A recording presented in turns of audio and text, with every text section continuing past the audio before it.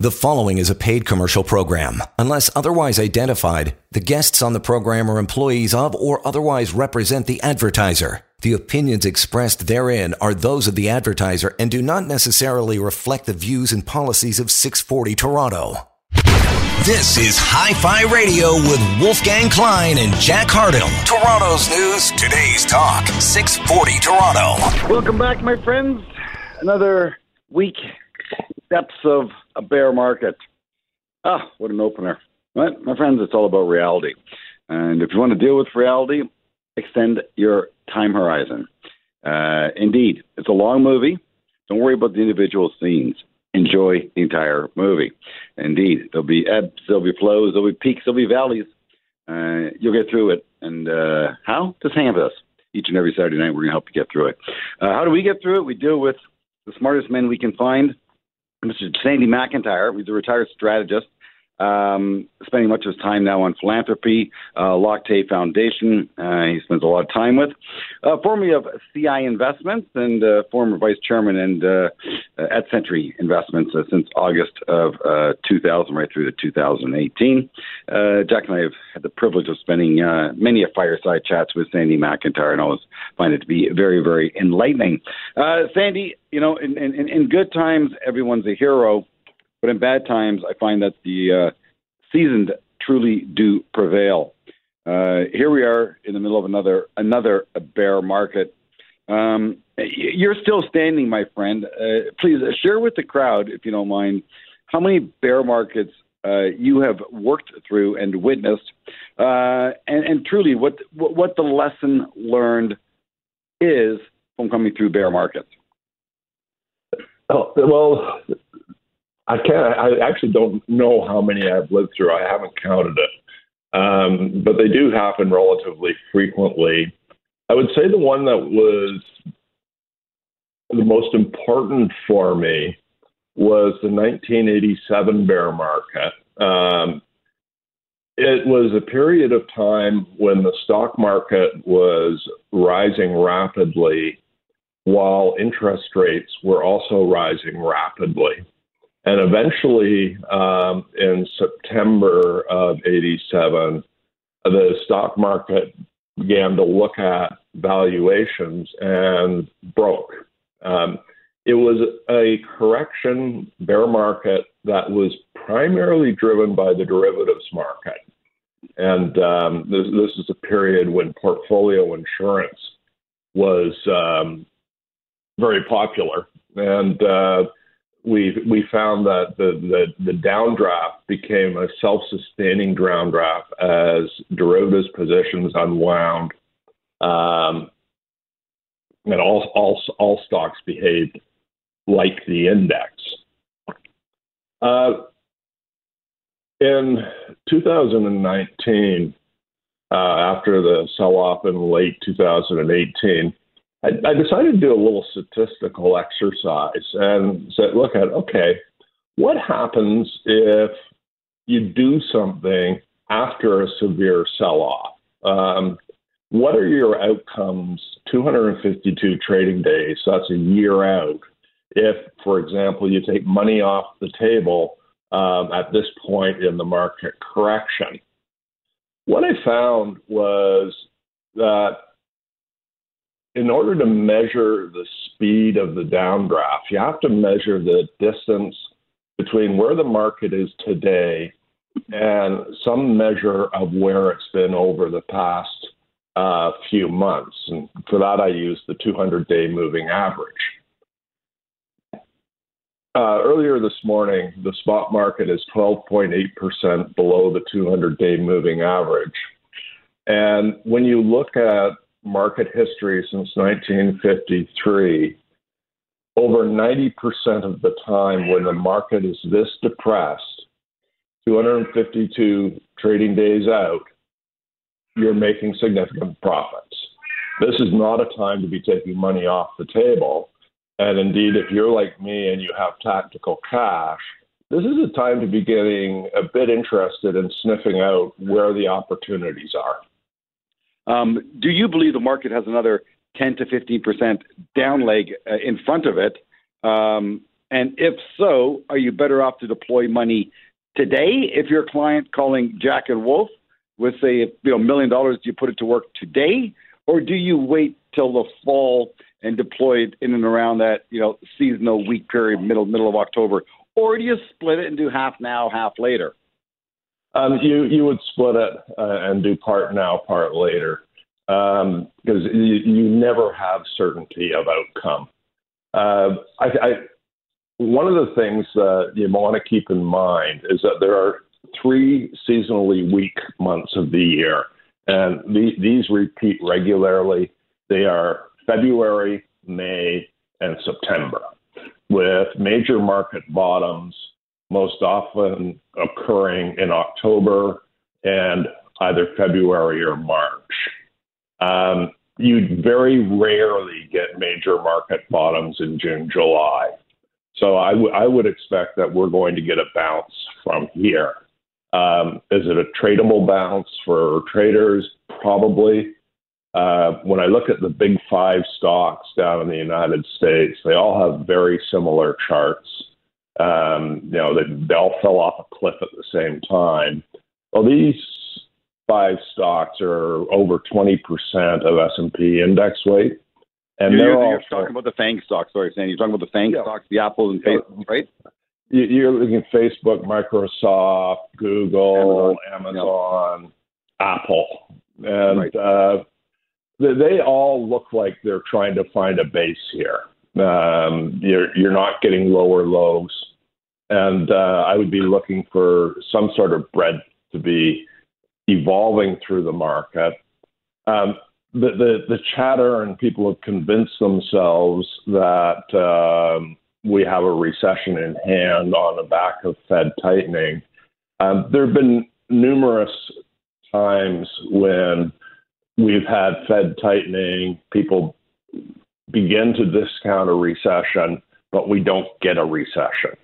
And, 1987 is a great example of that.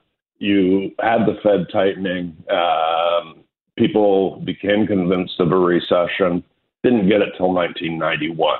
So, that's 4 years later, lots of time. I don't get the sense that the Fed wants a recession. I think they get the sense that they'd love to see some of the inflation data turn. And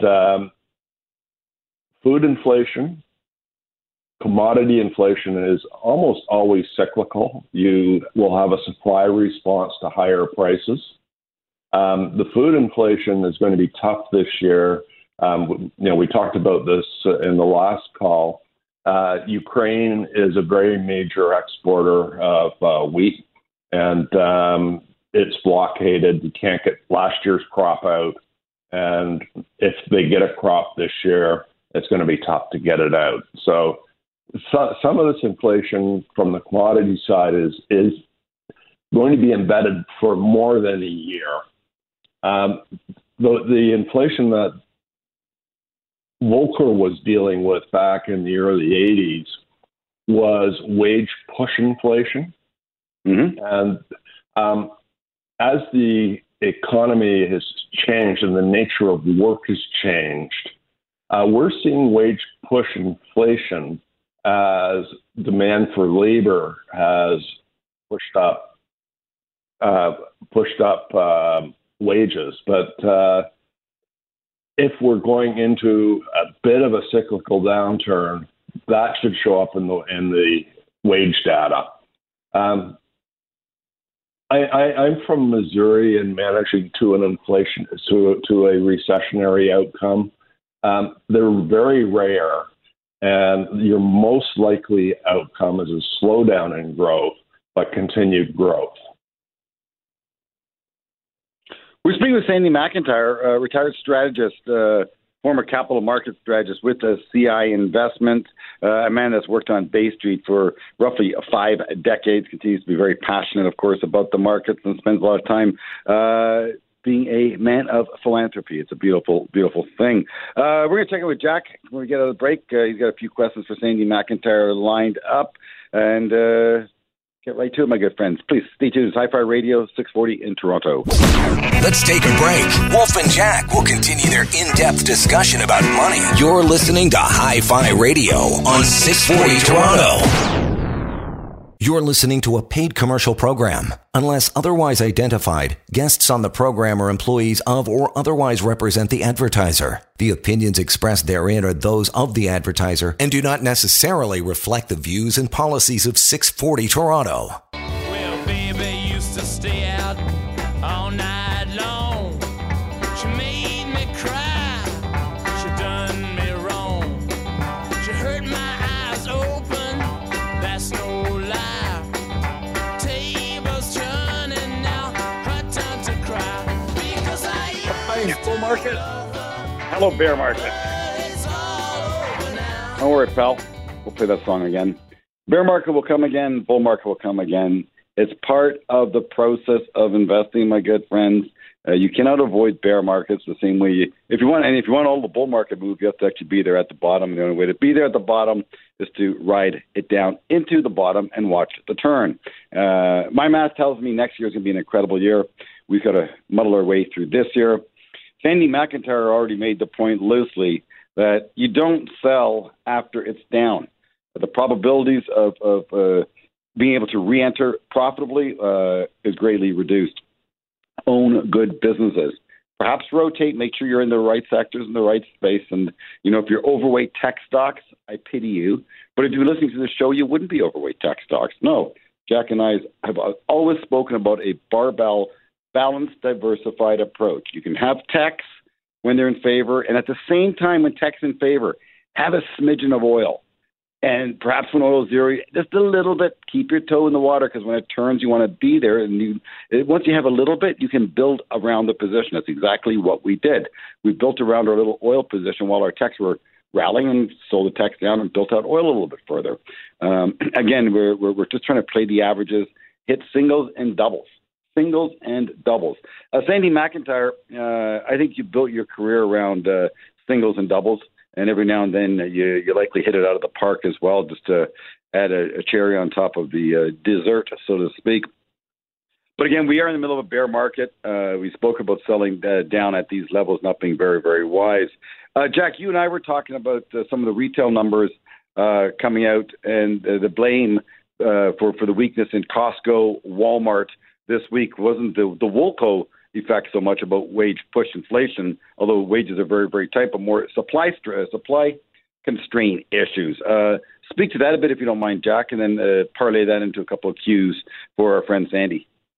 Yeah, thanks, Wolf. And it really goes to a traditional slowdown. We saw Walmart and Target, they had some supply chain issues that were of concern. The market took that as inflationary, but if you really dig into it and you look at the inventory build, these are the largest retailers in the States. They are the ones that get the inventory first because they're priority customers. And you're starting to see inventory build both in Walmart and in Target, which from my perspective as an equity investor in this environment, it's telling me that inflationary pressures, those supply chain issues that the market is so focused on right now, are starting to abate because these retailers have more in stock than they actually want. So I was wondering if, Sandy, if you could maybe speak to that traditional inventory build and a traditional recession as opposed to what we've had the last couple of times. The last two recessions we had, 2008, obviously housing crisis, great financial crisis in the U.S., and then we had the COVID crash in 2020 where we shut down the economy. Maybe you could speak to a more traditional slowdown, which I think we're seeing right now, maybe at an accelerated rate, but it's, Fed raising rates, trying to slow down the economy, trying to get inflation under control. Maybe speak to what asset classes you would expect to benefit in this type of an environment. The type of environment that you're describing, Jack, is really best visualized through the Purchasing Managers Index data. And the best way to drill down is to look at the inventories data, where they're reporting on how rapidly they're rising and falling. You can get cycles in this data that run roughly 40 months long. And that data was all peaking earlier this year. So I would expect to see an unwind over the next 12 to 18 months. Does this mean that we're going to get a recession? Absolutely not. In long cycles, you can have 2 or 3 of these, what I'd call typical inventory cycles within the longer economic cycle. But while you're going through the unwind, and I've talked about this many times in the past, what you want to own are the structures of everyday life. Each family behaves somewhat differently, but we all eat food. We all consume natural gas to heat our homes. We all use electricity. Most of us drive a vehicle, so there's gasoline or diesel going into it. We'll continue to shop. Maybe we defer a large appliance purchase, but a lot of the shopping is actually fairly non-discretionary. Your clothes wear out. You can go around with holes in them for a while, but you're eventually going to want to replace them.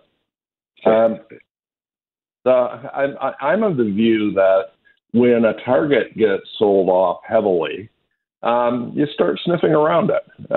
This is not a permanent impairment of their business. It is disappointment within a current period.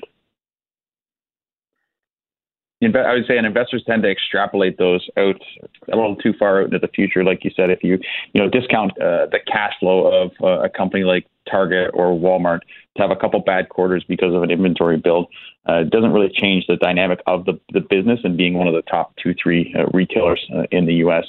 These are really I'd say the other thing that's really good management teams. No, absolutely. And like you said, if those PMIs, purchasing managers index, if they are starting to roll over, that is actually a good thing for the market, because what we need to see is the economy and the market realize that the market right now is pricing in a lot of aggressive Fed hiking, meaning interest rates going higher very rapidly. If inventories start to increase and inflation expectations start to roll over, maybe the central bank can be a little bit more accommodative than the market has priced in. But the other thing that I see, and Wolfgang and I have talked about this a lot, is we talk about all the asset classes being down this year. Canadian real estate, stocks, fixed income, especially the long duration government bonds. U.S. dollar has been a star, right? It is still considered a safe haven asset, but alongside that, it's causing stress in the market, I believe, basically depriving, especially some of those emerging markets. They have a lot of debt denominated in U.S. dollars, and I would say that the Fed right now is starving the global markets of liquidity, cash that needs to run. What's your view on the strength of the U.S. dollar, especially versus global currencies, and especially since versus, I would say, the yen as well, because that seems to be one that currency traders focus on? Yeah, the yen-U.S. dollar cross is directly related to the carry trade. You can earn no income, essentially, in Japan.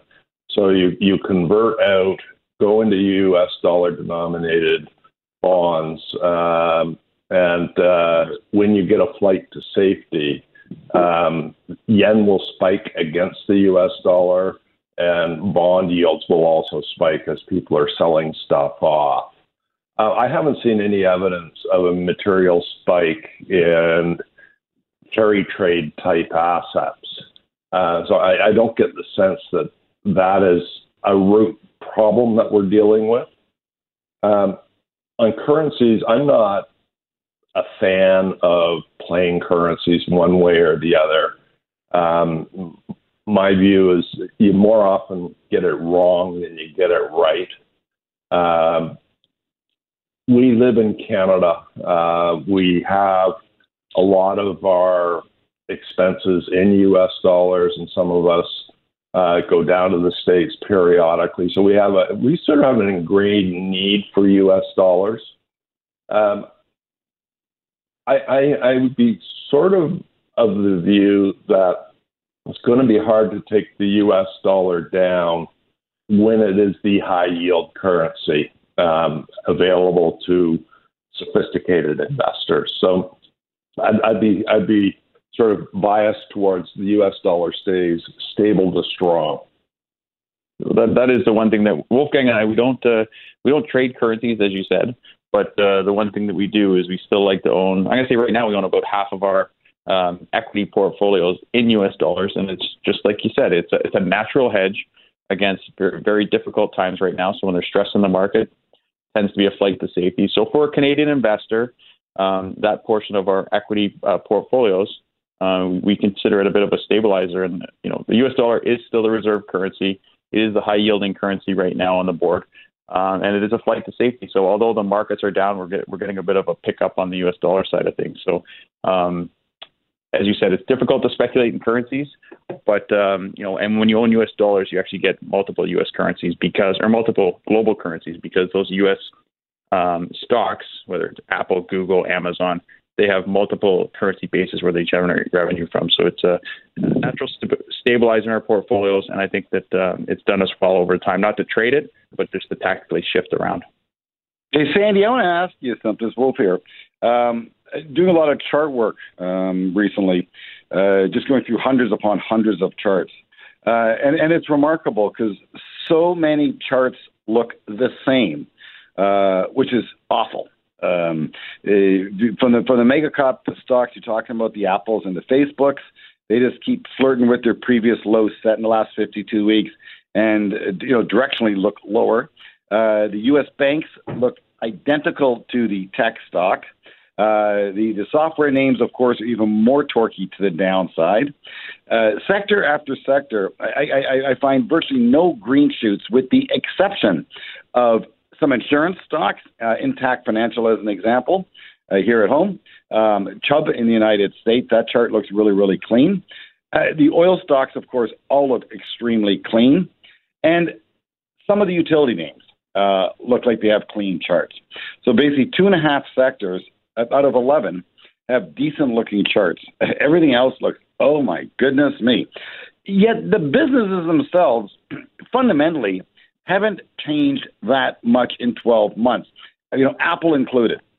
I don't see any less Apple users. I see a recycle phase coming at us yet again, and I see Apple selling more services. And you go down the list. McDonald's would be the same. J&J would be the same, selling more burgers, selling more drugs. Yet the charts, the corrective action that has taken place is significant. Speak to us about the valuation stretch maybe that we had. Speak to us, perhaps as to margin traders knocking out individual investors from their positions unwillingly, and just a whole revalue of equities as interest rates are rising. I'm going to give you about 90 seconds for that, Sandy. Okay.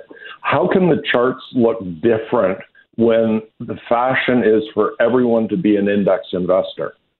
All stocks are going to end up with very similar behavior. And some of the subsectors that you've talked about, insurance, utilities, are almost negligible representation in the S&P 500. They're unimportant to the index. And they're showing signs that they can act a little bit independently from the index. I am not an index investor, which is why I focus on the fundamentals of a business. And when the valuations get to a point where it becomes compelling, I will commit cash.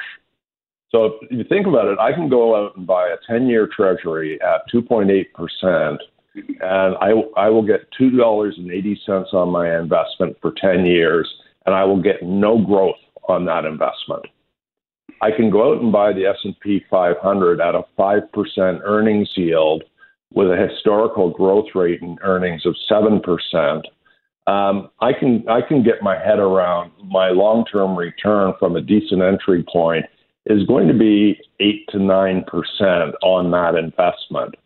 And I can get individual stocks within that index that are at earnings yields of 7.5% to 10%. And I talk earnings yields because people understand yield, they don't understand PE. 5% of your earnings yield is a 20 PE.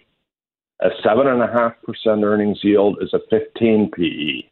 A 10% earnings yield is a 10 PE. You get the sense of where I'm going with this. 100%. Your better mathematical return is buying compounding at a higher rate. And we've talked about this many times. Learn the rule of 72, learn how compound interest works, and make math your friend. Totally agree. And, I'm going to say to Jack and I have put that in so many presentations about a 40-year investment philosophy. And when you start compounding, the math is actually very boring and uninspiring in the first 5, 10, even 15 years. But Sandy, the rise over run, the slope of line, we're going back now to grade 7, grade 8 math, rise over run, the slope of the line changes after about 25 years. And so we believe that you have to invest steadily and consistently for 25 years till you really see some delicious, ripe fruit. And if you can leave it alone for another 15 to that 40-year mark I'm talking about, you will have more fruit than you can possibly know what to do with. The same way in Sicily, they have more lemons than you can drink limoncello and avoid the stuff I think is awful. On that note, my good friends, Sandy McIntyre, strategist, friend of ours, seasoned investor. A real pleasure, Sandy, to spend time with you on Saturday night. I can't thank you enough, sir, for your time. You be safe, be well, and all the best to you. We're going to jump over to Rob Young. He's a tech analyst with Canaccord. Tech is dead. What a better person to speak to about the resurrection of the sector than none other than Mr. Rob Young. Hi-Fi Radio, 640 in Toronto. Quick break and get right back to the show about money. Stay tuned. Don't go anywhere. There's more Hi-Fi Radio in a moment on 640 Toronto. You're listening to a paid commercial program. Unless otherwise identified, guests on the program are employees of or otherwise represent the advertiser. The opinions expressed therein are those of the advertiser and do not necessarily reflect the views and policies of 640 Toronto.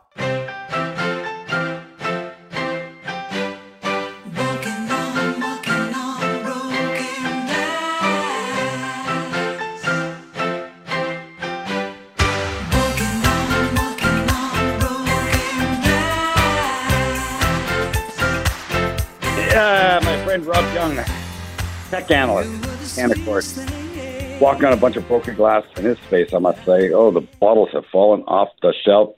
Before you speak to Rob, Aaron, we'll share with you, my friends, lots of Annie Lennox being played in Italy. Just came back from a wonderful trip there. My beautiful bride said, stop talking about the trip to Italy. I can't stop talking about the trip to Italy, my friends. I will say from a market point of view, there's clues in society you can pay attention to in the world of the arts. To give you some indication from the arts to what the economy is about to do or is presently doing, because, again, it's all part of the collective unconscious of human beings. Fashion and what you do with your money are connected. The music you listen to and what you do with your money are connected. Stay with me. There's an old theory on Wall Street called the hemline theory. And it went something like this. When people are feeling good and optimistic, hemlines on ladies' dresses went up. And when things were getting a little dark and gray, the hemline fell. And they found it to be quite anecdotally accurate. And I'm going to say the same with color. In Italy, I saw some beautiful fashion throughout and some great vibrant colors this year. Green seems to be a big color. Multiple prints are big colors. And I'm speaking about ladies and menswear. A new brand being launched, or a brand being launched called Pucci, rolled into town with their models. Bright, vibrant colors on men and women. In fact, I saw a pair of men's slippers, these furry, bright yellow slippers. Oh, they were bad. So I share with you, Jack and I believe that come the fall of this year, the market perhaps will have made a bottom and set the stage for better days into 2023. But as we're walking on glass, Rob Young is looking to find out which bottle didn't break and that he can pick up and put back on the shelf in the land of technology. Rob, just speaking with Sandy McIntyre, and I was sharing with Sandy my technical work in the last couple of weeks, looking at company and sector after sector, chart after chart, and I'm seeing really nothing but weak charts, including the generals that are now beginning to fall. The big five names that are representing some 20% of the S&P 500. I'm talking about Google, Facebook, Apple, Amazon, and probably Netflix or Microsoft or both in that category. Those names held up forever. Money was flowing into them forever. And lastly, the generals tend to fall when you go into battle. And so you are seeing weakness in those very darling names. Has any bottle not been smashed in the world of tech, Rob? And if so, if everything's smashed, can you put back the pieces at least, get some crazy glue and fix any of these bottles? Speak to your sector, my good friend, and welcome. Hey, good morning. Yeah, it's been 2022 has not been kind to the tech sector, that's for sure. There's still lots of worry out there. The first stage of the declines in tech have mostly been multiples because the companies themselves, there's isolated examples of companies that have had, a rough time. We had Cisco had, some bad results last night. Netflix, everyone knows about. There's been some companies that have had, poor earnings, but for the most part, the performance has been strong. And so, the thing that investors are worried about now is that the second leg of a downturn might be the reduction in estimates in the back half of the year when the macro catches up, right? So, right now inflation is the word we're hearing all over the place. What happens in this back half of the year if the macro gets a little harder, we move into a recession, spending declines, then does that mean that estimates will come down? And then as estimates come down, then valuations come down. So the first part here is multiples, people worrying about what's going to happen. And then, the second half, people are a little bit worried about what may happen. And so, the tech sector has seen a lot of outflows, people, taking their money out of the sector and putting them in other places. But, in these type of times, the tagline on these is, flight to quality. You've probably heard that a lot.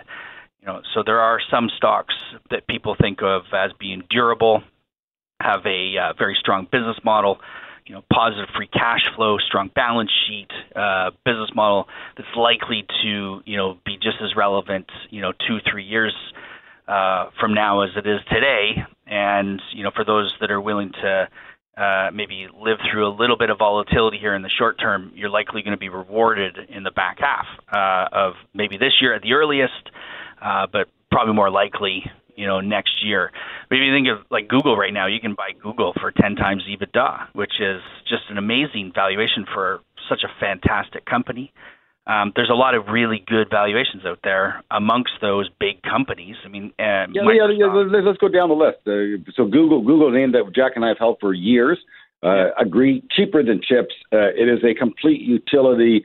A day does not go by when I don't use Google. And their business model continues to show top line growth close to 20%, earnings growth equally strong. Yeah, there's always a few little flies in the ointment, be it cost per click or acquisition cost, whatever the case may be. But the company continues to generate sound results. What other name beyond Google do you like, Rob, in the land of tech that is sustainable, durable? You got to watch Apple and Microsoft. You get a dividend in both of those. They've got enormous buybacks. They've got a lot of cash flow and very relevant businesses. Apple had good results. Microsoft, the underlying growth in Azure was, monstrous. And so they're very, very good companies. They don't trade at the multiple as low as Google. They'd be, 15, 16 times EBITDA. Would be where they trade right now. And so that's still a very good valuation for, a very high quality company like those. And then, at the bottom end, you look at Facebook, right? Facebook's probably the cheapest of that bunch. Lots of regulatory worry, lots of, other issues facing the company because of the way Apple has changed its, its advertising framework. But still a very large company at scale with, profitability, very strong margins. And still growth. So there's some good deals to be had for, an investor that's willing to live through a little bit of volatility in the short run. Yeah, or, in our case, we own Apple, we own Facebook, we own Google. So we're going to stick with our position, but we are certainly not selling such divine companies on sale. No need to if we have a time horizon, which we do. But my friends, going to take a quick break and shorten time horizon for a quick commercial break and get right back to Rob Young, one of our senior tech analysts He's walking on glass, and we're going to help him not cut his feet, or he's going to help us not cut our feet. Either way, we're here to help you. Stay tuned. Want to make more money? Stay tuned for more Hi-Fi Radio on 640 Toronto. You're listening to a paid commercial program. Unless otherwise identified, guests on the program are employees of or otherwise represent the advertiser. The opinions expressed therein are those of the advertiser and do not necessarily reflect the views and policies of 640 Toronto. Hey, Mambo, don't wanna tarantella. Hey, Mambo, no more than mozzarella. Hey, Mambo, Mambo Italiano, try an enchilada with the fish back a la bandana. Hey, Mambo. Gotta wake up, man. Little train ride through Europe. Yeah, I heard that song about 8 times a day when I was traveling in Italy. Lovely people, lovely country. I shall go back. I love my Italian friends that much more, indeed. Rob Young, I'll tell you what really surprised me in my travels to Italy, really, really surprised me, is I was not surprised that the food in Italy was better, much better than the food here in Canada. So that didn't surprise me. What did surprise me was, and they have twice the population we have here in Canada. The food inflation seems non-existent. I was paying for beautiful coffees, €1.50, which is $2 Canadian. Croissants were $2.50 Canadian. Beautiful sandwiches, beautiful paninis with beautiful calabrese bread. And some nice, beautiful locally made salami and some locally made cheese and some fresh produce on top of that. That would run me €4, which is $6 Canadian. In the food court downstairs, $12 Canadian. The salami is cut so thin you can see right through it. Please. And the calabrese was from 3 days ago, okay? So not happening food-wise here in Canada, and we have a long wait. I had my best pizza slice at an airport in Italy. In an airport. Good golly. But travel is good. And it's fascinating, again, you speak about Apple. For those people who have resisted smartphones, and I don't know how many non-smartphone users exist in Canada or don't exist, whatever the case may be. I think we have probably a penetration rate of 90%, which means 10% of people don't have smartphones.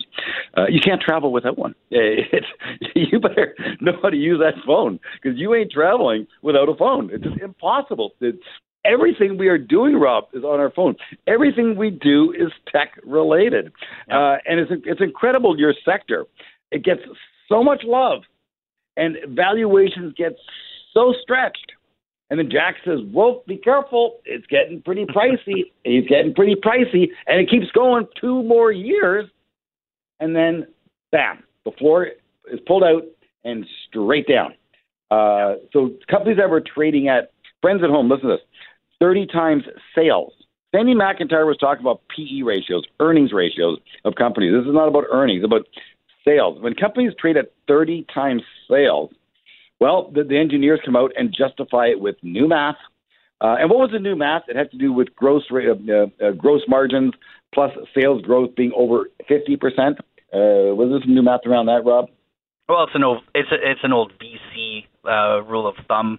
I wouldn't lean on it too much. It's called the rule of 40, where you take your revenue growth, recurring revenue growth, and you add the free cash flow margin to that. And the idea is that you want to get to 40. So if you are a low growth company, the expectation is you have lots of profitability and lots of free cash flow. So the 40 comes mostly from free cash. But if you are a very high growth company, then you're allowed to run with negative free cash. So, if you're growing 100%, then you can square that circle to 40 with, a lot of spending growth and negative free cash flow. And so, it's just a way to sort of balance the two edges of that envelope. Again, going through the earnings in the last couple of days, what caught my attention was companies that were losing less than expected. I think almost 100% stocks went up around the earnings report. Oh, they lost less money, thank God. Up goes the stock. But then you had companies who came out with better than expected earnings results, but there was a little ointment there, perhaps that their forecast for next quarter was going to be a little softer, and the stocks got pummeled. So again, very fascinating. Sorry, Robert. Capital. It's the difference is the cost of capital, right? So if your interest rates are very, very low, then you don't want the money now. You want it later. So you're willing to invest in companies that are growing really fast because they're going to return more capital in the future. However, then interest rates go up and you're like, well, okay, well, that money that I was going to get several years from now is actually worth less now because of interest rates when I discount it back. So actually I want more of my free cash today. And so the market swings from companies that are growing really fast and investing a lot because they're willing to defer that free cash. Now they want it today, and so they're focused on businesses that are, profitable and can give you dividends today, buybacks, and have better free cash metrics. Rob, in speaking with the investing community, I'm just curious. Tech or growth stocks, sort of synonymous with one another, have been in favor for, good golly, 8 or 9 years minimum. Overarching value all day long. Growth versus value, both growth versus value has been the mantra for almost a decade. And value investors say, you just wait, my furry little friend. One day we will have our comeuppance. Well, that one day has come. And for the last, call it 8 to 12 months, value has outperformed growth, which means tech is dead. How long do you think value is going to have the upper hand advantage? And or when do you think tech is going to be able to say, we're at bottom's end, we can now see some light? And again, I'm asking you to tell me, what are your institutional investors saying to you in terms of their interest level at your sector? Well, opinions are all over the place, and really, I think the big the difference of opinions, comes from where you think rates are going to go. If you're a believer that inflation is going to drive rates much higher, then the tech sector is not likely to come back in the short run because it's hard for the tech sector to perform well in that type of an environment. But then, when we look at past recessions or past weakness in the tech sector, the businesses have never been as high performing and low risk as they are today.